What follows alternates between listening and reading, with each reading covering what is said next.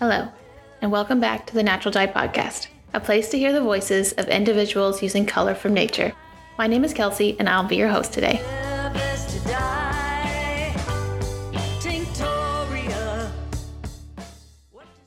Winona Quigley is co-founder and CEO of Green Matters Natural Dye Company, based in Lancaster County, Pennsylvania. Green Matters is a natural dye house for fashion designers, apparel companies, yarn manufacturers, and wholesalers. Winona was recently named one of Forbes 30 Under 30 for her work using food waste and rainwater to create sustainable dyes. We hope you enjoy this episode of the Natural Dye Podcast.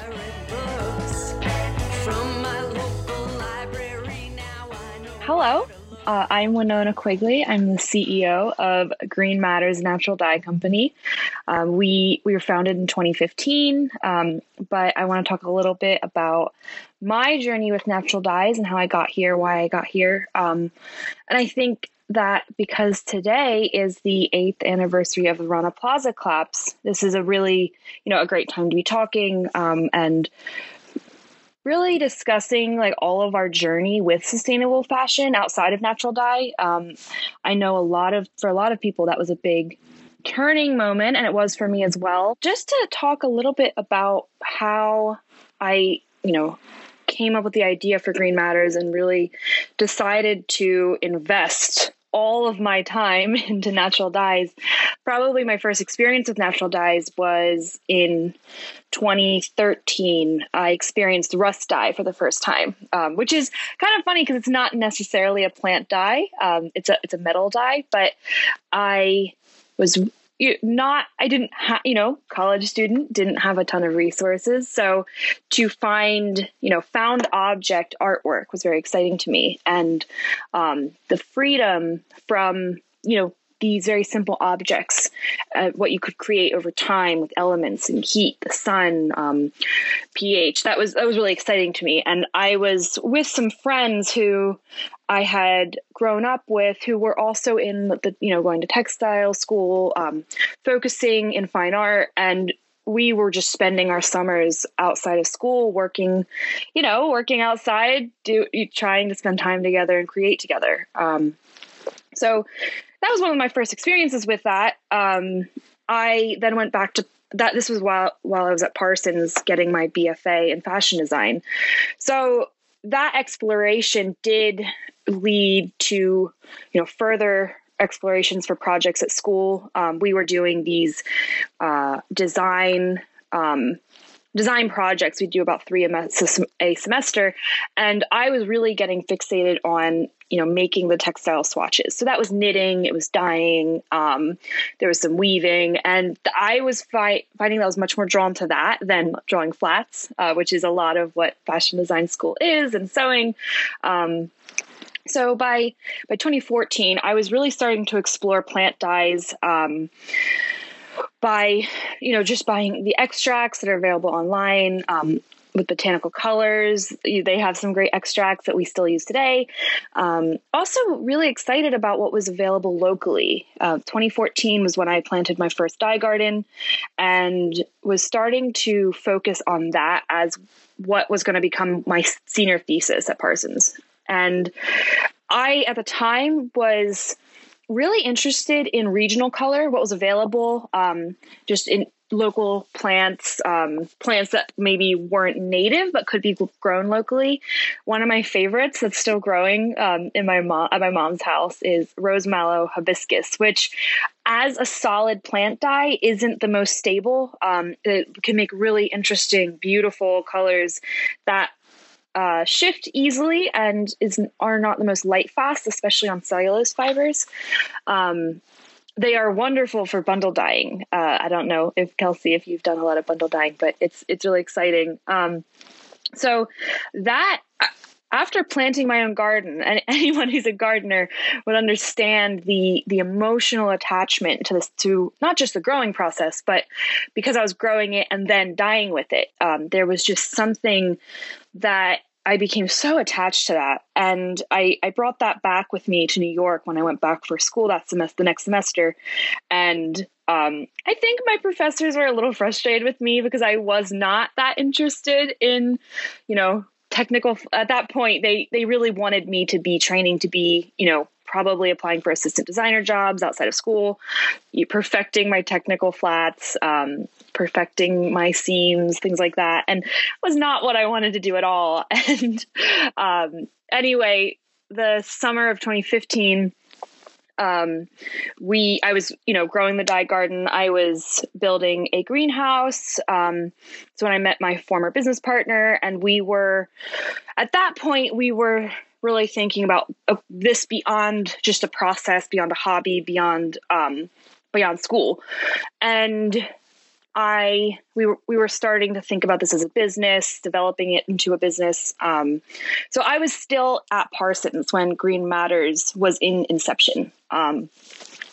Which was really interesting because anyone who has been through their final year of fashion design, or really your final year of any bachelor's degree, is pretty intense. So I was simultaneously preparing my thesis collection, which was a naturally dyed knitwear collection, knit out of locally sourced mohair and merino wool.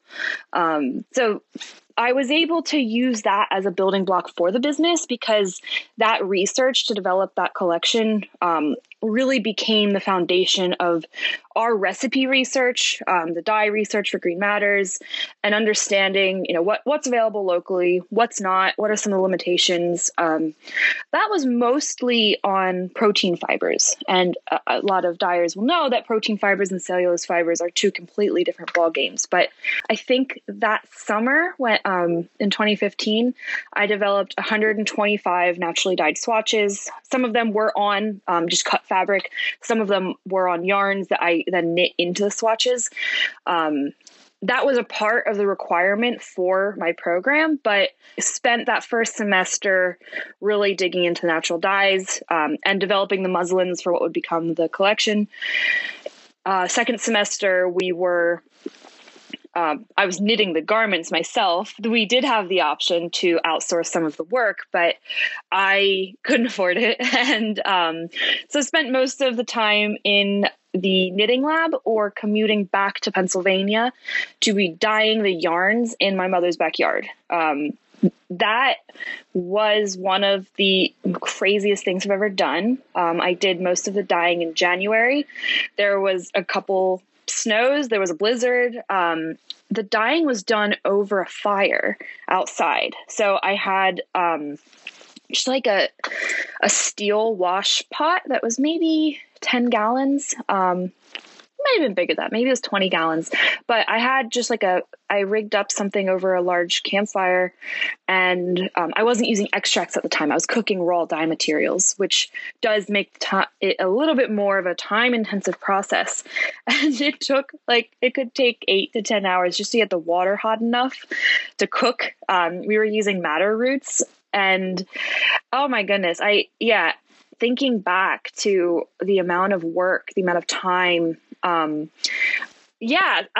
at that point, it was really hard to imagine how that was going to evolve into a business. And just to be clear, I was imagining the business to be a naturally dyed clothing line at that point. And those garments were pretty high-end pieces. They were, had several pounds of very high-end yarn. It was naturally dyed by the skein. So pretty inaccessible as clothing to the average consumer. But I just kept trucking along, and after it was dyed, I had to hand wash it. I had to get it all from skein to cone myself. I then had to knit it. Just generally a ridiculous process, but I did have a lot of fun. I didn't sleep much. By March of that year, there was an opportunity to present the business to a panel of judges for a business competition. And there was a grant worth $20,000 for the first place winner. And there was a couple different tracks, but we were pitching it in the sustainability track. And of course, this day I present my thesis panel is the day of the pitch. Thesis panel was in New York City. The pitch was in Philadelphia. So I presented panel and hopped on a train and got down to Philly.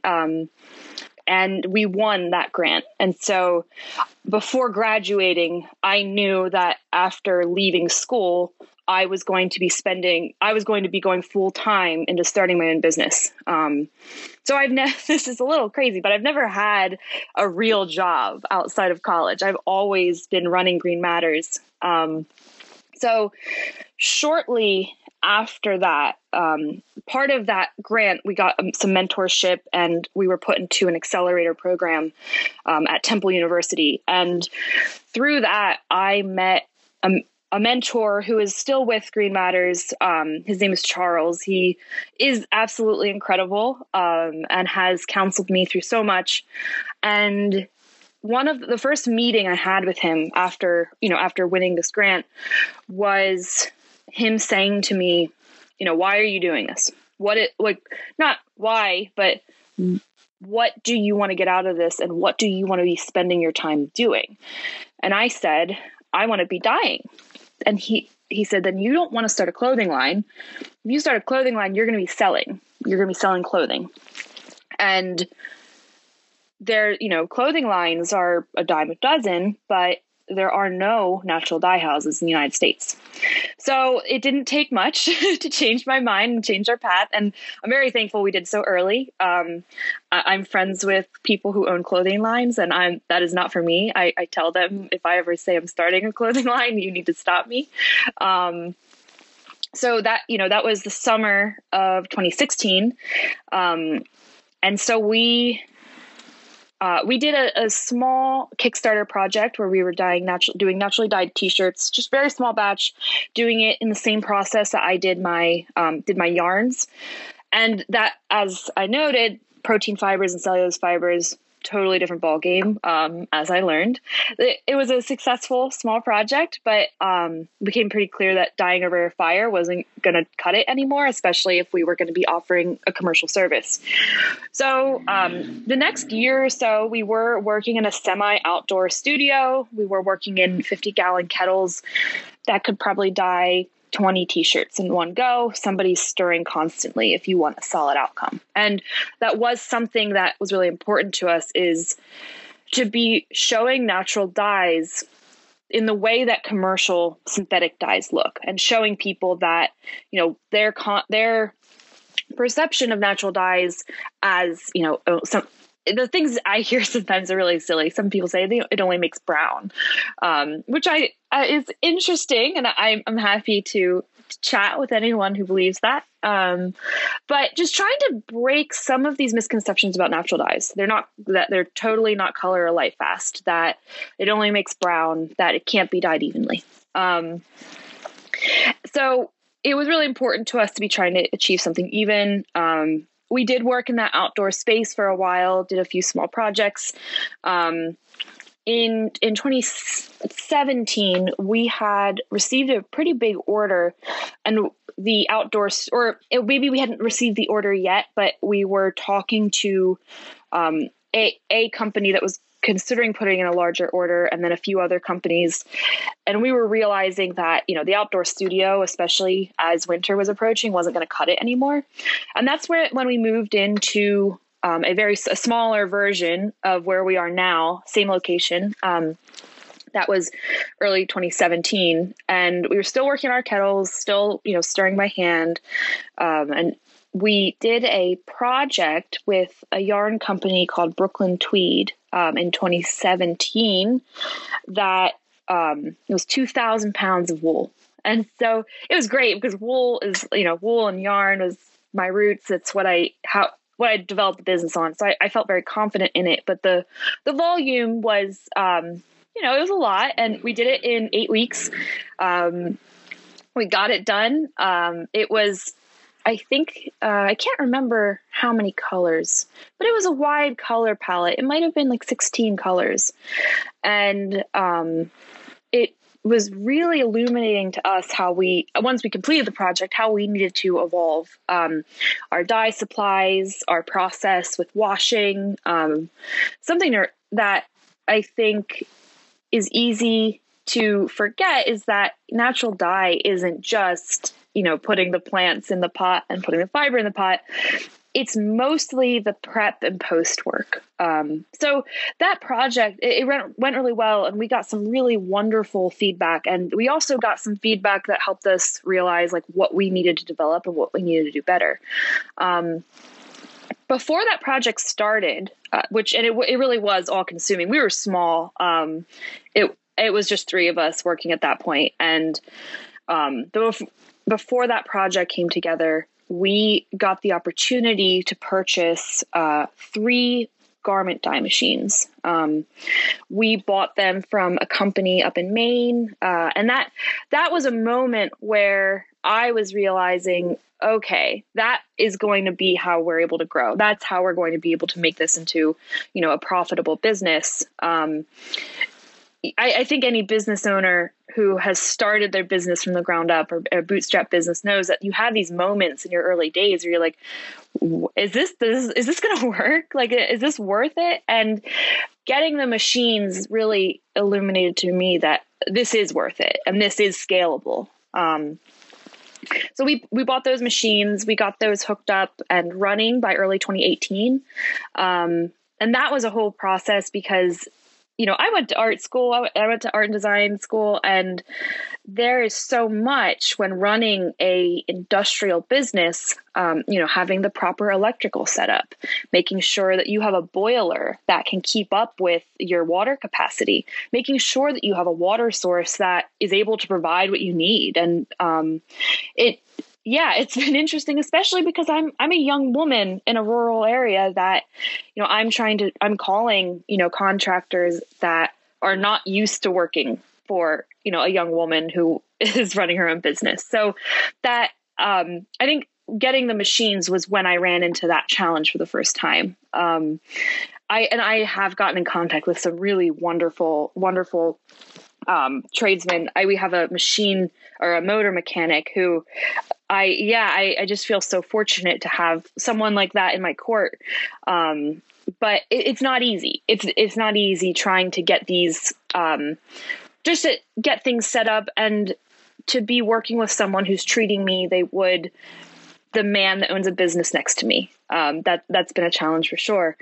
So we got the machines running in 2018. We have added 2 more machines to our fleet since then. The 3 that we got, 2 of them are quite small. The smallest has a capacity of 3 pounds of fiber. And that's, that would dye like a t-shirt, that would dye some swatches. And that's what our sample dyer, her name's Kara, that's what she uses to develop lab dibs or develop sample garments. We also have another small machine that can hold about 10 pounds of fiber and, also sample garments or, a grouping of sample garments. The larger machine from the first original 3 has a capacity of 100 pounds. And so that could be 200 to 300 t-shirts. So you see how going from a kettle that you're stirring by hand that can dye 20 t-shirts at a time, that's maybe 20 t-shirts a day, to a machine that can stir itself, getting an even color, agitation is really important. That was a big shift for us. So now our 2 additional machines, the smaller one can hold about 50 pounds and the largest can hold 240 pounds. That's about 800 gallons of water that it's of dye that it's agitating. And depending on the garment that you're, if it's a hooded sweatshirt, that might be 200 or 300 of those at one time.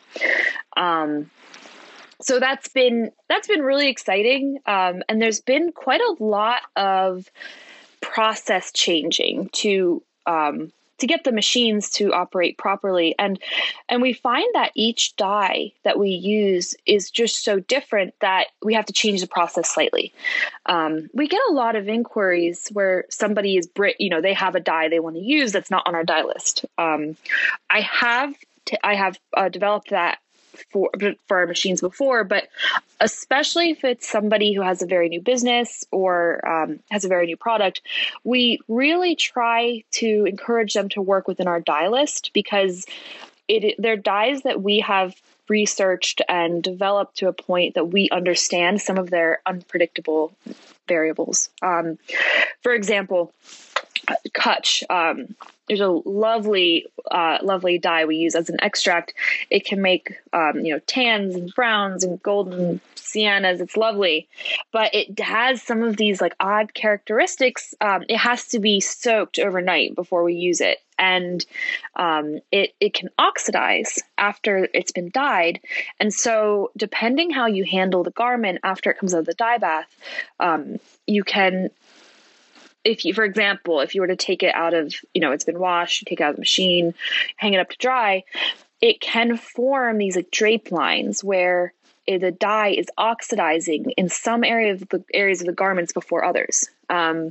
So we are not usually going to, if somebody comes to us and says like, I want to use turmeric on my shirts, I'm probably going to say, we don't feel that's a good idea, but we have, this list of other yellow dyes that we feel can achieve something similar for you. So yeah, it's been a journey for sure. And the garment dye machines are not our only dye process. We do offer an indigo service, which is all hand dye. It's extremely labor intensive, so it's a little bit more expensive than items that we can put in our machines.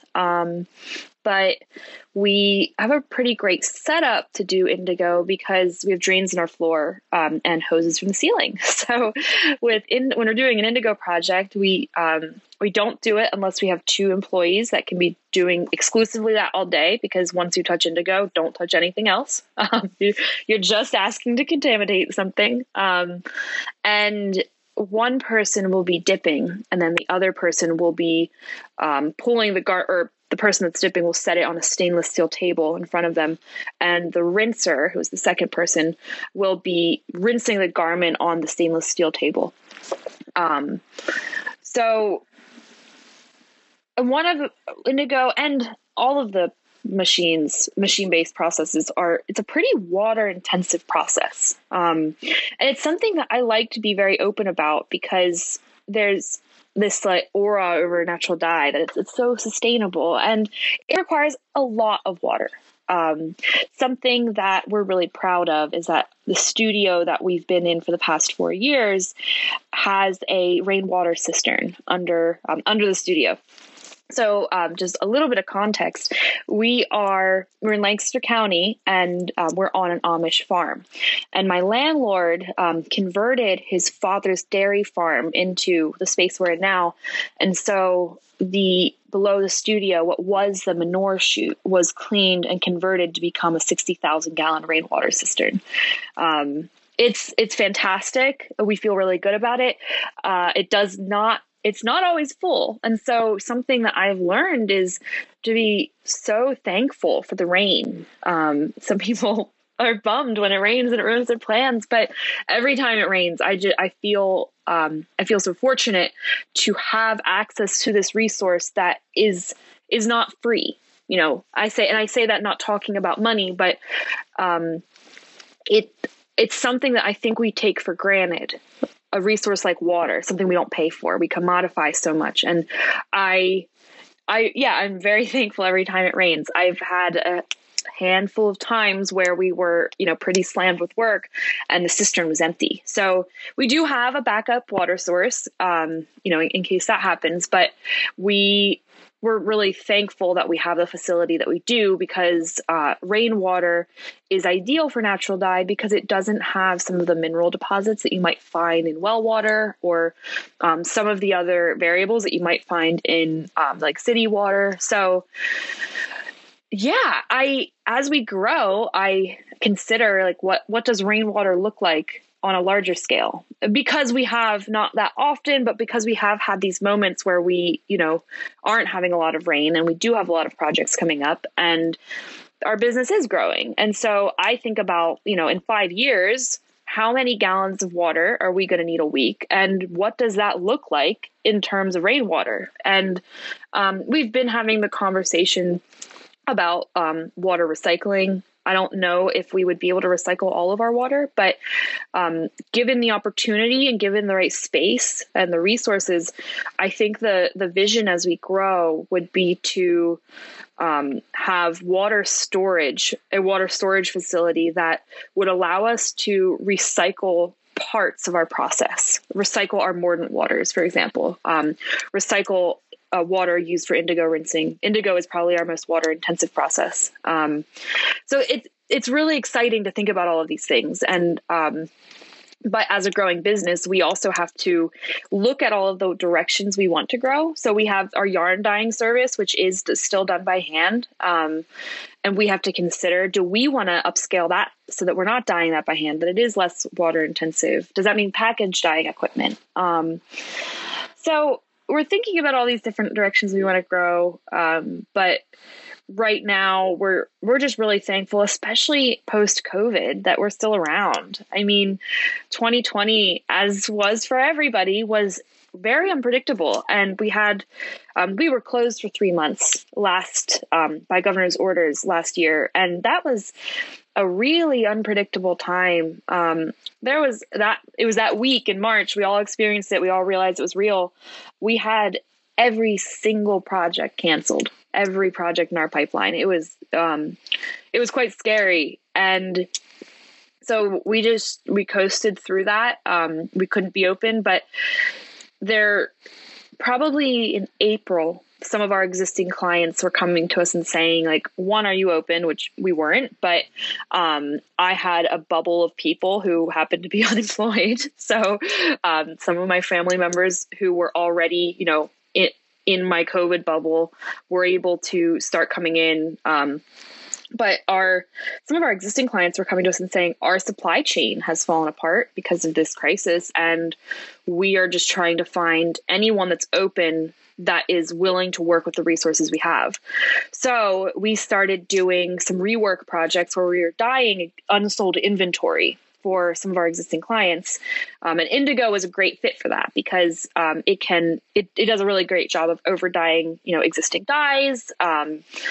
So that was something we started, and that was actually really exciting because despite the circumstances, to see a brand that would otherwise, and with some of our clients, maybe I don't know what they would have done with unsold inventory before, but I know that there are global brands that incinerate unsold inventory. And, that's a really unfortunate waste of resources. So to have this moment where clothing lines were being forced to do something with that for their own good, was actually quite exciting. And we're still working with some of our clients who are doing that despite now having a supply chain that's, back in order, but are realizing that they have, there's not only an alternative source of income for them, but they can utilize these resources appropriately. And we had done a project for a company called Alex Mill, who is now one of our repeat customers that we absolutely love working with, that now they're doing that with most of their unsold inventory. And they're very open about it. They're not trying to tell their customers that it's a new product they've developed. They're saying, like, this is our unsold inventory. We've dyed it in indigo, and it's been really popular and really exciting. So, this past year has been really illuminating to how we can work with what we have. And I really hope to see the fashion industry continue to change for the better because of this. It's really still unknown how things are, if some of these changes are going to stay in place. But we've just been really fortunate to have really wonderful relationships. By the middle of 2020, we were just able to reopen, still uncertain about what working with a team looked like. At this point, a year later, we've been really fortunate not to have any kind of COVID outbreaks on the team. We've been really safe. And so I'm really thankful for that. But when we were reopening and people were trying to get orders through, get product back for sale, keep their businesses running, when we had been in contact with Loom State and Chipotle Mexican Grill about a clothing line dyed with avocado pits from their restaurants. And this was something that had been in development for quite a while, but they had come to us in June and said they were ready to start, which was a little bit surprising given the climate at the time. But we were really excited about that. And that pilot launched in August of 2020. So we were working on the project right before employees came back. And that was, as it was going out, that was when our employees were coming back. The pilot project sold really well. I think most sizes and styles were sold out within a few days. And so they were really excited about that. And that has become an ongoing relationship, dyeing the same styles that were in the pilot project. It was a t-shirt, a crew neck sweatshirt, and a tote bag, all made out of organic cotton. And that's continually evolving, exploring new ways to use plant dye from their restaurants, exploring different styles to be dyed. And we're really thankful for that. I think that, that pilot was, it was a smaller project, but it did show us that taking restaurant waste and converting it to dye for a product to be sold to, a larger consumer base was just proof of concept. It was proof that, this could be done. And then they put in a little bit of a larger order later in the year in 2020. And it was just so exciting to see that this was possible and really expanded our creativity with what else can we do with waste? We were really excited about that. We've been continually collecting the pits from local restaurants, and we now have a shed here on our property that is, it's our avocado pit shed, which is a little bit ridiculous, but we're just really thankful that there is this interest in working with waste, and that people are excited about that. It's been really wonderful. That's the little long elevator pitch of how we started, where we are, and where we hope to go. This year, 2020 ended up being a really great year for us. Some of the projects that we have coming up for 2021, we are so excited about. We're starting, and I can't reveal anything today, but I'm hoping in the next few months that you'll be able to see some of the larger brands we're starting to work with. And there's still challenges. Some of our dyes are being imported, and there's shipping delays right now. And so it could take 60 days to get an extract that we need for a project next month. And that's a problem. So there certainly are challenges, but they aren't any of the ones that I imagined when this all broke out a year ago. This is amazing. I'm so excited to hear how Green Matters is growing and changing over time.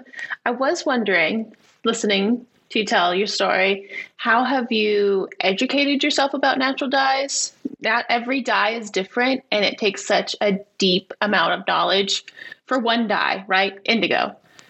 You have to know so much about it. So how have you educated yourself along the way? Is it books? Did you take classes? What have you done?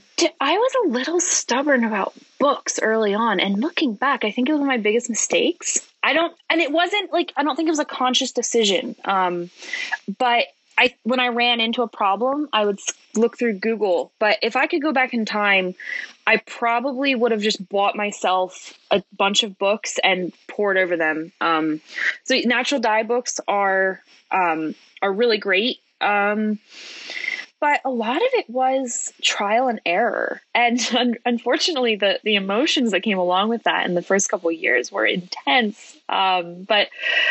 And I think the first year of running the business, I had to kind of pause and be like, don't make mistakes twice. So make a mistake and allow that, that is such a valuable thing. Mistakes have been, I think, some of the most valuable equity that I have in this company and I have in my process. Learning from mistakes, writing things down, keeping notes. But as our team has grown, it hasn't just been me. I've been learning through the process of some of the people on our team. I think I've mentioned our sample dyer, Kara. So she does all of our sample dyeing. If you get in contact with us and want to start a project with us, the first step is sampling. And so she, being able to watch her and kind of be on the sidelines while she does that, I focus on managing production while she does the sampling. That has actually been really illuminating, because I think there's an emotional component to mistakes, and watching somebody else make them has made it a little bit easier to connect the dots and say like, oh, there it is.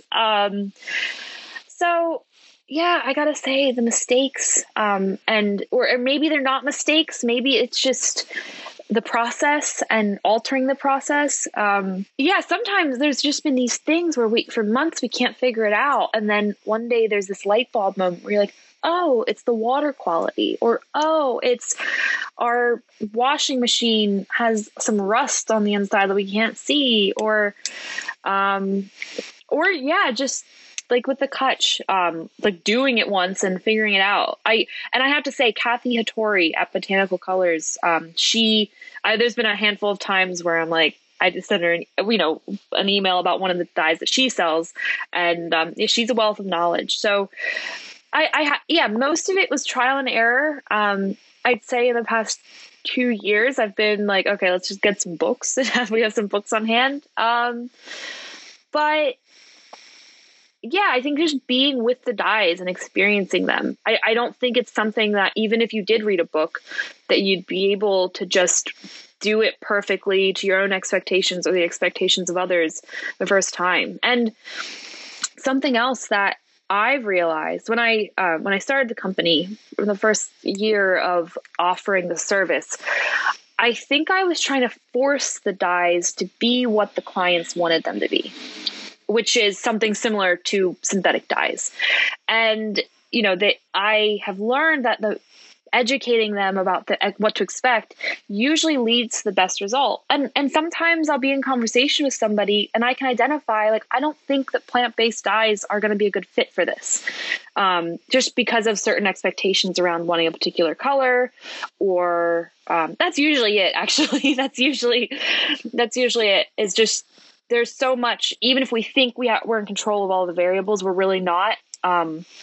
Difference in dye harvest lot is one that I really try to educate people about. If we dye a sample in January and your production is starting in August, it probably won't be coming from the same batch of plant dye that we had in the beginning. And so I really try to educate about that. Something else is especially tannin-based dyes. So probably half of the dyes we offer have a tannin base in them. And tannins are really wonderful and exciting and unpredictable. But the first few years we would have a sample, like, why can't we match the sample? Why can't we match the sample? And the change over time that a naturally dyed garment experiences is something that you can't replicate when you first dye something. So we've had to educate our customers that, we'll have a sample, it's going to change over time. And then when we start production, those production garments, the first couple of days that they come out of the bath, won't match the sample. And it's because of the time element. They have changed. Tannin-based dyes will probably darken with exposure to, I say probably, they will. They're going to darken with exposure to oxygen and UV. So just managing the expectations and educating the client. And I try to differentiate the client and the customer. The client is usually the designer we're working with, and the customer is the end user of the product. So there's two components here. I have to educate the designer or the brand or whoever we're working with about what to expect. Color variability. There's the pH sensitivity, and that means they have to educate the customer or the end user about how to care for the garment. We used to get, emails with photos of like, oh, this person OxyCleaned their garment and they're upset because here's what happened. It's like, don't don't use OxyClean on your naturally dyed garments. Most natural dyes are sensitive to shifts in pH. That might mean that, coming into contact with an alkali, substance will darken or redden or change the color in some way. Coming into contact with an acid, depending how intense the acid is, will lighten. If you don't address the stain right away, it could bleach out the color permanently. So, telling somebody that, making sure that the end user understands how to care for their garment and what to expect, and not to use their naturally dyed t-shirt to mop up a spilled glass of wine. Like, it's not, these are, and I think that is something that we need to be re-educating customers about beyond natural dye. The way we care for our clothes, especially in the United States, is, it's crazy to me. And I think that there's this conspiracy to be wearing our clothes out so we buy more of them, and that the detergent companies are in cahoots with some of these large clothing brands. We had a sample, it was an indigo sample, that was sent out a while back, and the customer they were, utilizing the sample as and we encourage that because we want people to experience them and understand, what to expect in production. And they had taken it home and put it in the wash, and she was like, it got lighter in the wash. Like, this isn't light fast. And so I said, okay, what did you wash it with? And she had washed indigo with Tide Original. And so I'm like, all right, what's in Tide Original? Because I don't think I've ever used Tide.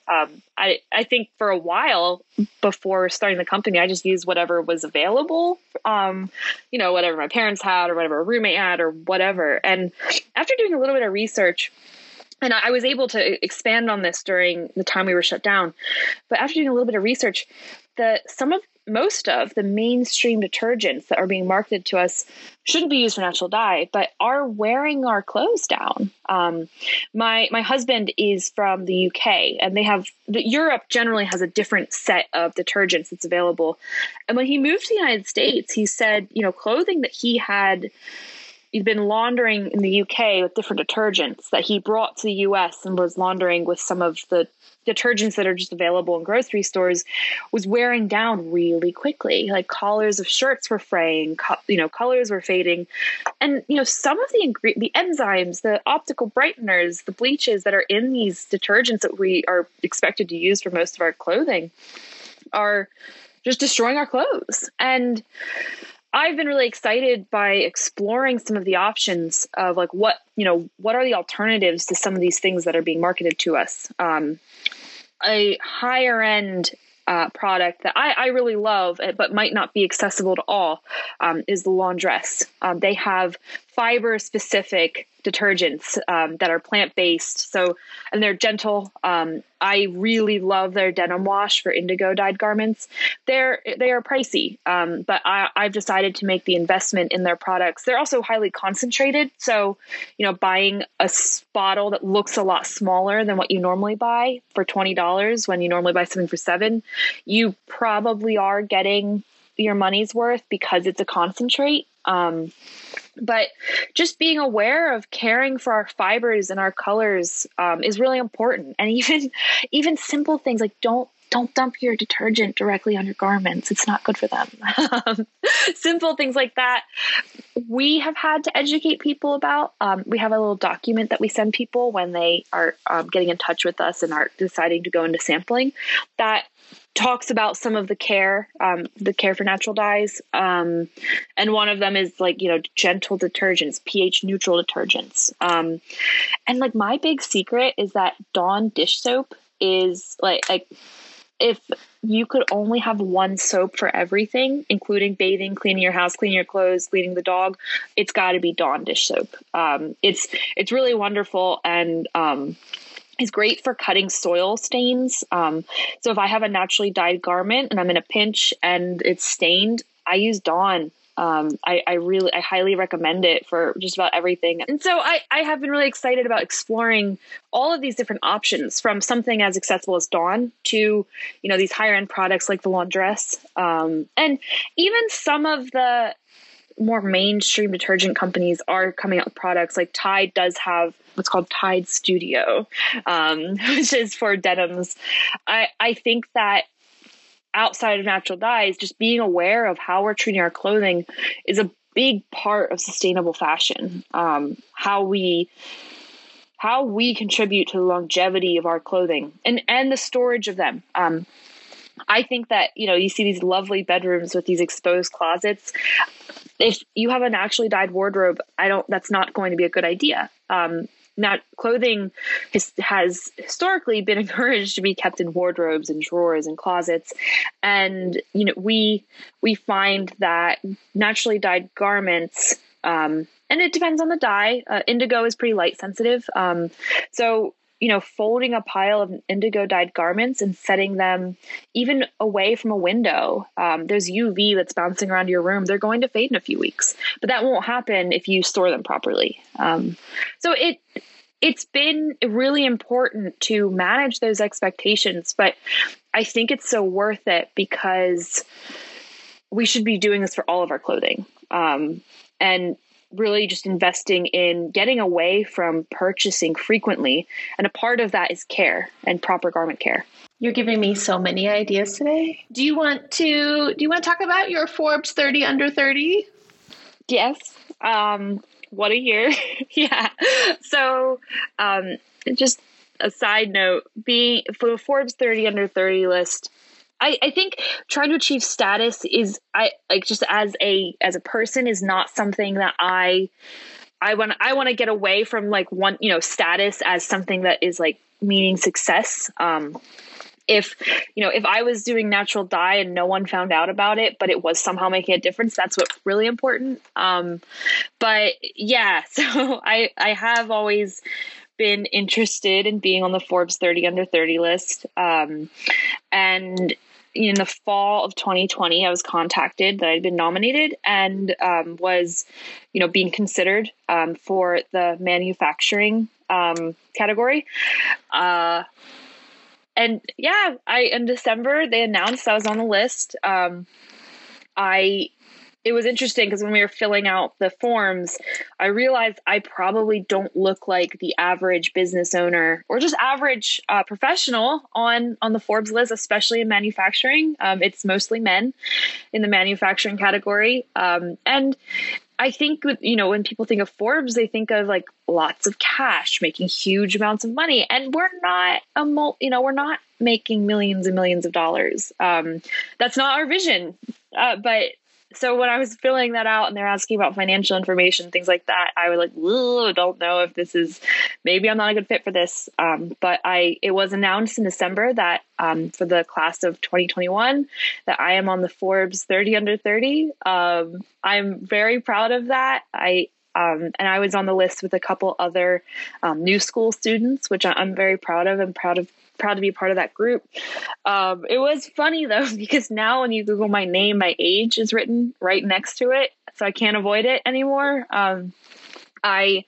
Especially I started this business, I was doing research for this business before I could legally buy a drink. So my age has been for a long time something I was a bit insecure about, because there are times when I'm talking to people who are twice my age and have way more experience than I do. And, it was something I used to be insecure about. I can't hide it anymore, but it has helped me, with that insecurity, because I'm realizing that, my age is something that is allowing me I have the energy to pull this off. I have the time to pull this off. If I was older than I am, I might not have been able to develop Green Matters to where it is now. Starting a business for some and for me meant for years working for free. I think that has had me finally come to terms with the fact that it is okay that I'm a 27-year-old female CEO in rural Pennsylvania, and people are actually really impressed by that. And one of our clients for a team that I'm working with for a really exciting project that's coming out later this year. I don't know how they found out about it before I posted it to Instagram, but they found out. And I remember when it came out, I'm like, all right, well, any client that didn't know I'm as young as I am knows now, because usually we're not meeting in person, especially during COVID. We're, emailing, phone calls, and this team reached out to me, and they were so kind and just so excited for me. And it was just illuminating to me that, my age, my gender, my background doesn't really matter to most people. I'm sure it does to some, but then maybe it's not a good fit. Because if my age is going to be a problem with a project, then you're probably not prepared for the unpredictable nature of natural dye either. So, that's been really exciting, and exciting to see that shift in what a organization like Forbes sees value in, and a young woman starting what is a manufacturing company. I think I have a background in design and art, but this is a factory. I have a small factory now, and to be a part of that, and to be a part of products that are made in America and working with other companies that are making in America is something that I'm just really excited about.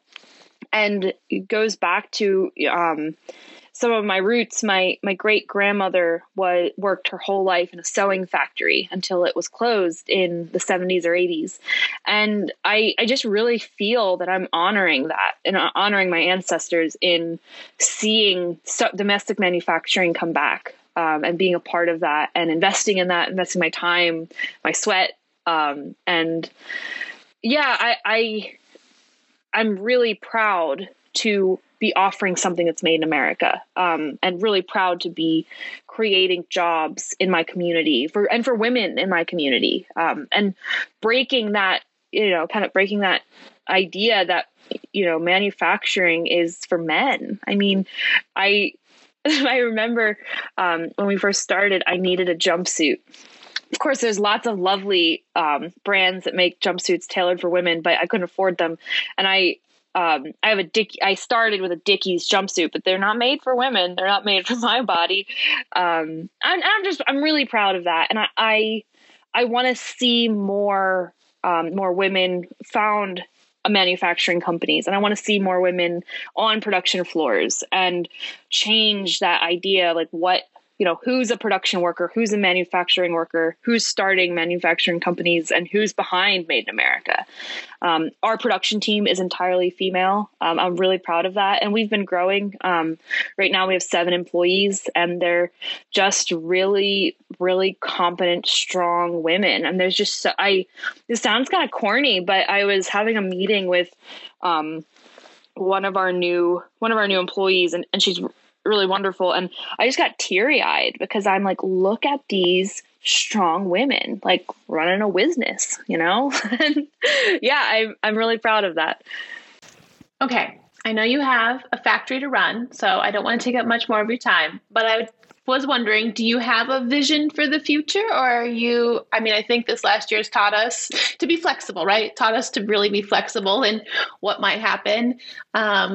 Is there this vision, or is this like, we'll see what comes day to day? That's a great question. I mean, it's funny because if you had asked me in 2016, like what's this going to look like in 2021, I couldn't have said this. I don't know what I would have thought. But where we are currently is beyond any expectation I'd ever had. So when I think of the future, I realize now how much can happen in a year. You were here 2 years ago, and we were, small. We were, it was different. And now look like where we are now. And I can't wait for you to come visit again. It's just it's so different. We're running at capacity now. We're running multiple projects at one time. I have to have a pretty wide attention span to be able to pull off what we're doing. But I think looking to the future, right now we're doubling our revenue every year. So if that gives you any idea for where, just in terms of capacity, where we want to be, 5 years, a lot could happen in terms of capacity. And I'm hoping that the interest in domestic product and natural dye keeps growing. There is a lot more interest than there was 5 years ago. But all of that's unknown. So much could happen, especially COVID taught all of us that we aren't in control. But if I were to set goals, I think being able to invest more in sustainable resources. We don't have solar panels, and I think I would love to be working with solar in the next 5 years, expanding our rainwater capacity and that collection process. I'm really excited about water recycling, things like that. And also seeing how, natural dye can become more a part of the domestic agriculture. I really want to invest more in growing, or like being a part of growing dyes. We aren't growing any dyes here. There was a short time where we were growing some marigolds here on the farm we're at. We're not right now, just in part because my attention span to be able to pull this off is only so big. But yeah, I would want to see more. And there's great businesses that are investing in that now, but I want to see more of that and working directly with farmers here in the United States, working locally. And yeah, I think also the education part is educating people more about not just clothing that's naturally dyed, but how to care for their clothing, and seeing our business grow while we hopefully watch the industry slow down what they're producing, and being a part of, figuring out how to grow a business, grow our capacity while encouraging people to make less, which is going to be a challenge. So yeah, I think, and just when I think about growth, that's, those are some of the important things for me. And it'll be really interesting to see what happens. I'm sure it's totally beyond my wildest dreams what's going to happen. But we're really excited, and we're just so thankful to both the clients and consumers who are investing in this. It is new, and it is, people are retraining the way they're behaving with their clothing. And we're just so thankful that people are willing to do that and willing to be a part of it. I also think that in the next, if this is growing, there's going to be other people doing it. And so seeing other businesses implement this to their process, whether it's other forms of dyeing. Right now we're focused on garment dyeing, but maybe that'll change. Maybe as domestic manufacturing grows and we have, more factories making fabric, more mills, as the hemp industry grows, we, hope to grow our equipment to keep up with that. So yeah, I think there's a lot of opportunity, and we're really excited. I learned about matter, and I learned about woad. I grew dyers, coreopsis, Japanese indigo. This episode of the Natural Dye Podcast has been produced by myself, Kelsey Doty, and my co-producer, Britt Bowles.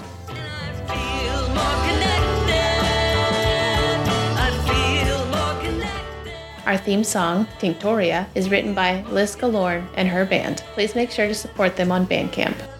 We hope you can join us next time, and thank you for listening to the Natural Dye Podcast.